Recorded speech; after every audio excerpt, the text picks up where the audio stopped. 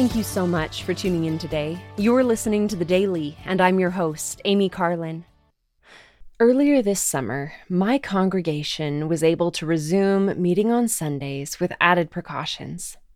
We take turns meeting in smaller groups for a brief 45-minute sacrament meeting on a regular schedule. All touch surfaces are disinfected before and after each meeting, seating is spaced, and masks are strongly encouraged. On the one hand, as an introvert with some mild social anxiety, I have enjoyed home church. I enjoy not stressing about being out in public or getting to church on time.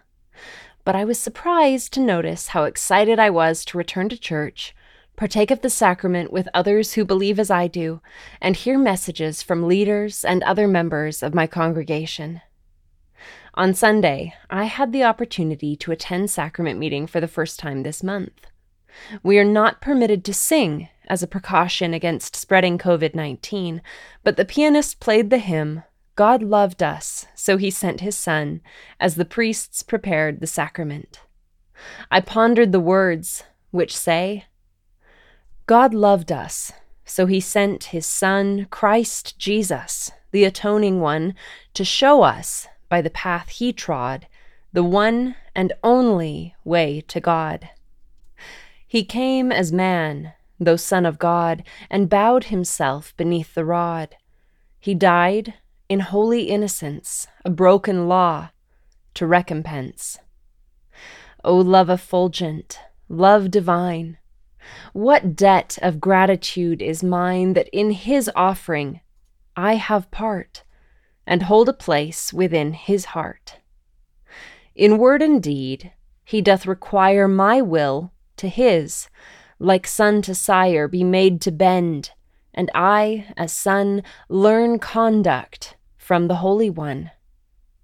This sacrament doth represent His blood and body for me spent. Partaking now is deed for word, that I remember Him, my Lord. I am grateful that even in unusual times, we can remember the Savior's atonement. We can follow His example, feel His love, and do His will and that of the Father. As we partake of the sacrament at home or at church, we are given the opportunity each week to dedicate that time to remembering the Savior's sacrifice for each one of us. Thank you again for listening today.